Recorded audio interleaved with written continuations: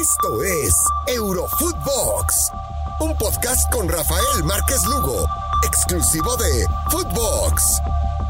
Hola, ¿cómo están, amigos? ¿Cómo les va? Bienvenidos a un episodio más de su podcast favorito de todo lo que sucede alrededor del mejor fútbol del mundo, el del viejo continente. Por supuesto, exclusivo de Footbox, Eurofootbox. Gracias por acompañarnos. Y hoy tengo el placer de estar con el Mister, con Iván Pérez. ¿Cómo estás, mi querido Mister? ¿Qué onda, Rafa? ¿Cómo andas? Un saludo para ti. Muchísimas gracias por abrirme este espacio para platicar contigo de pues todo lo que nos apasiona, sin duda, el fútbol europeo.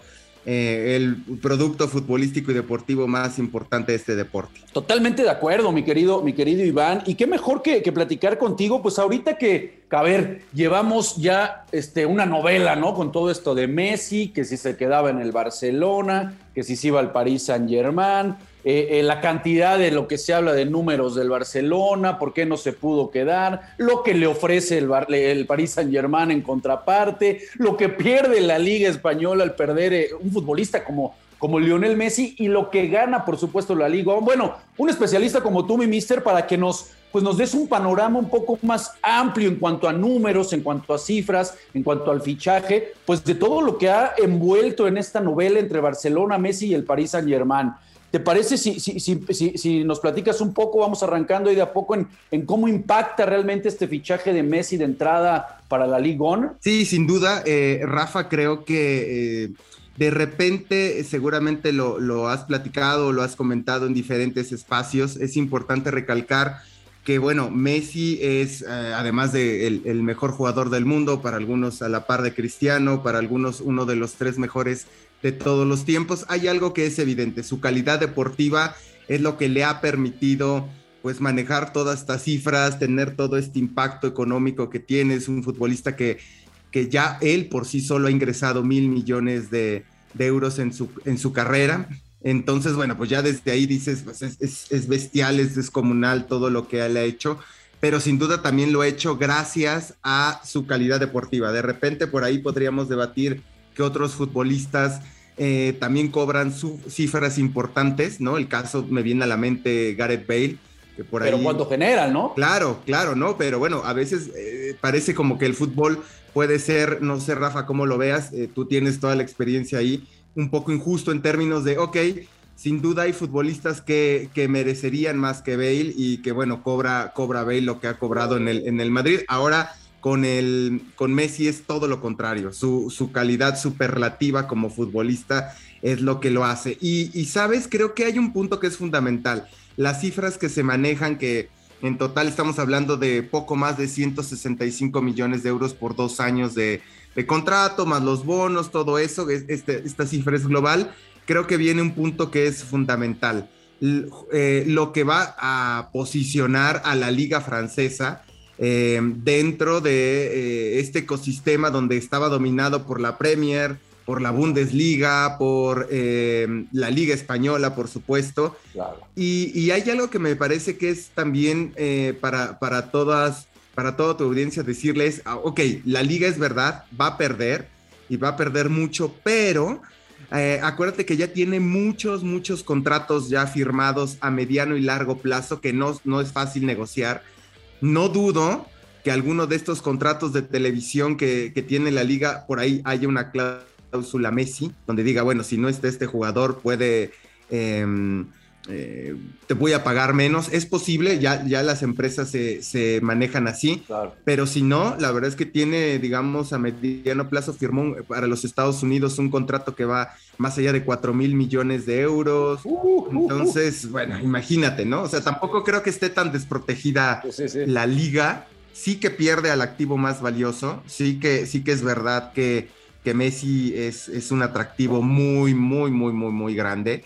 Inclusive en términos de deporte, por así decirlo, pues quizá más que Cristiano, pero tampoco creo que queda tan desprotegida, Rafa. Y en el tema específico, a ver, del Barcelona, ¿podemos hablar de que viene una devaluación del Barcelona, por así decirlo, al perder a Leo Messi? Sí, de entrada está perdiendo un activo que vale 80 millones de euros, ¿no? Lo que se cotiza como futbolista. Ojo que eso no tiene nada que ver que el valor del contrato, no, es lo que él se cotiza. De entrada ya tienes 80 millones Sí. menos en tus activos, ya, de entrada. Luego, el impacto de marca, que hay una consultora internacional que evaluó que la salida de Messi le va a costar al club 137 millones de euros en la cotización de su marca.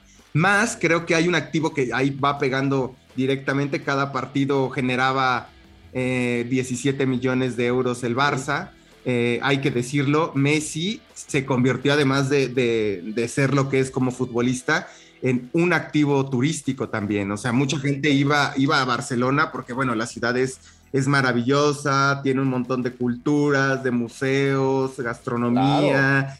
Claro. Es una ciudad muy hermosa, pero pues también dentro de ese activo turístico estaba el Barça, y dentro de Barça pues está el Messi, que por sí solo vendía 3 de cada 5 camisetas del club. Entonces, imagínate el impacto que va a tener, pues. O sea, es muy exagerado el llegar a decir, digo, perdón a los aficionados del Barcelona, pero con los datos que nos estás arrojando, mi querido mister, será muy aventurado, exagerado el decir que posiblemente pues también Barcelona, Cataluña se termina devaluando. No sé si creo que va a afectar en todas estas personas que iban como parte del tour, como parte de ver al Barça jugar. Creo que era un combo espectacular, ¿no? Vas a ir a ver al mejor jugador del mundo y vas a conocer una de las ciudades más cosmopolitas del mundo, pese al tamaño que no es enorme y súper gigante,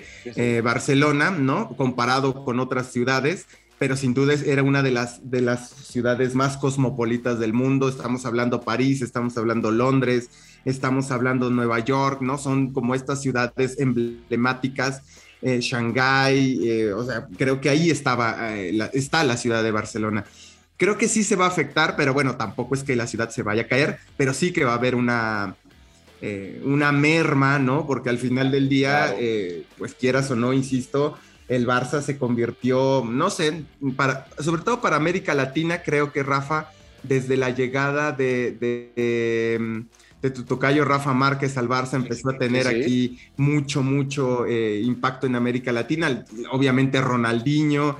Creo que hoy es la oportunidad que tiene la Liga Francesa en detonar un mercado donde se había posicionado súper bien la Premier League, que bueno, sigue siendo la liga más valiosa del mundo, donde se había posicionado inclusive la liga alemana, y ahora creo que pues ya solo con este tridente, ¿no?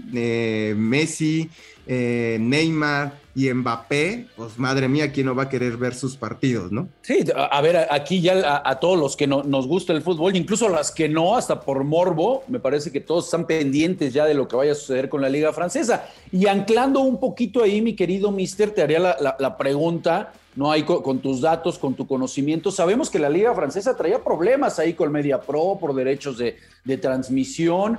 Bueno, con esta llegada de Leo Messi, pues al parecer se va a sanear todo ese asunto que tenía pendiente la Liga ONU, y por supuesto el margen de crecimiento pues es enorme, ¿no? No, sí, totalmente. Y creo que sobre todo lo interesante va a ser estas fichas que mueva la Liga Francesa en la renovación de los contratos. Creo que eso va a ser fundamental para que todo fluya en beneficio del torneo. Creo que al menos son 2 años, según lo que sabemos, con la posibilidad de renovar uno más. Creo que sin duda el producto Messi, por decirlo de alguna manera, que incluye fútbol, que incluye también su marca, su imagen, todo lo que es Messi como persona y como deportista, más el club, que es un club enorme, gigante en términos pues, está en una de las ciudades, insisto, más cosmopolitas del mundo.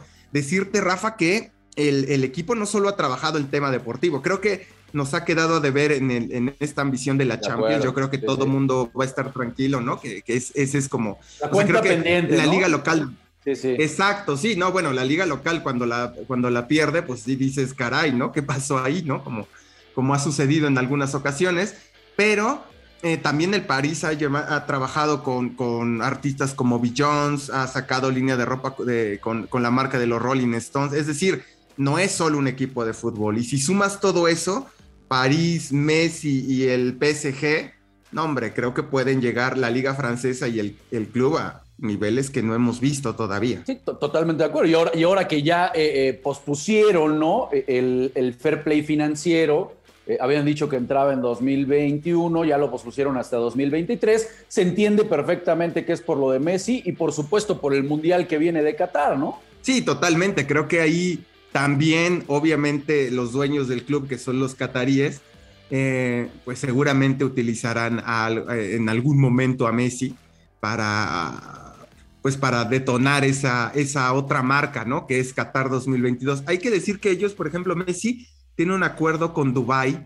como para ser también embajador turístico. Entonces, bueno, seguramente ahí podrán explotar la marca Messi para el Mundial de Qatar.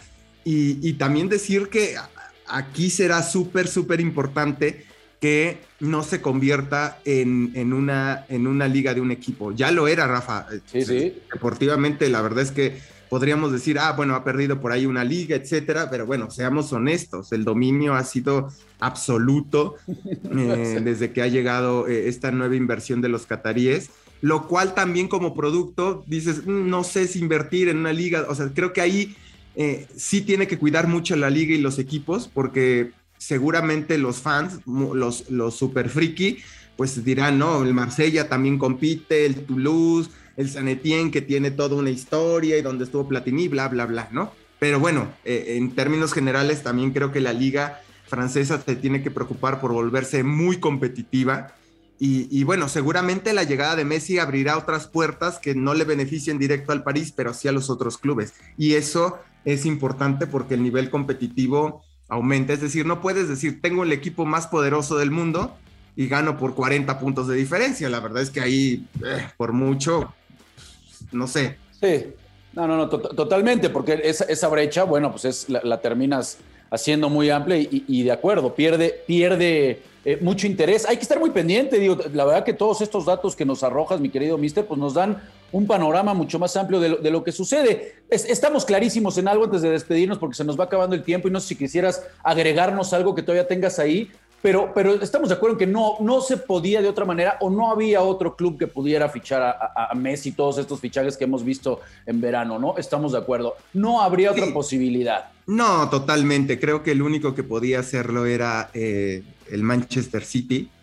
y ya está. O sea, no había otro equipo que pudiera competir con esos dos. O el Madrid, ¿no? Pero bueno, entendemos, obviamente, Barça-Madrid, la rivalidad era un fichaje imposible, ¿no? Pero quizás si tuviéramos solo que hablar sin rivalidades y tal, solo esos tres equipos. El Madrid, por obvias razones, no. El City había comprado ya a alguien en 135 millones de euros. Entonces, pues París además es el combo perfecto. Y vamos a ver cómo se da, ¿no? Esperemos que en términos deportivos va a haber mucho interés. Creo que obviamente la Champions toma todavía más relevancia de lo que de por sí ya tiene competitivamente. Bueno, vamos viendo cómo se va dando, ¿no? Eso esperemos que sea este fichaje en pro del espectáculo para todos los aficionados. Pues muy interesante, mi querido mister, muchas gracias por habernos acompañado, que se repita, ¿no? Te vamos a estar ahí contactando más seguido, porque la verdad que con estos datos que nos arrojas, pues, insisto, se nos aclara un poco más todo este panorama y seguramente con esto, bueno, también en algún momento vamos a tener que tocar el tema de la Superliga, porque ya va a levantar Barcelona, se va a levantar Florentino, ¿no? Va a decir, bueno, y no nos dejan hacer la Superliga famosa, pero sí hay esta permisividad con estos equipos estado, por decirlo de alguna manera, ¿no? Totalmente de acuerdo, Rafa. Pues te agradezco muchísimo la invitación. También, si me permites, hacer el comercial de que escuchen Negocio Redondo, también un podcast de Footbox. Y cuando quieras, aquí estamos al pendiente. Para mí es un placer platicar contigo, Rafa. Gracias. Pues encantado, mister. Y por supuesto, a todos ustedes agradecerles. No dejen de escuchar Negocio Redondo. Ya escucharon aquí con, por supuesto, Iván, el mister Pérez. Y bueno, agradecerles a todos ustedes el haber estado en un episodio más de su podcast favorito, Eurofootbox. Por supuesto, no se olviden de escucharnos en Spotify de lunes a viernes. Síganos en las cuentas personales. Les mandamos un fuerte abrazo, banda. Muchas gracias. Esto fue Eurofootbox con Rafael Márquez Lugo, un podcast exclusivo de Footbox.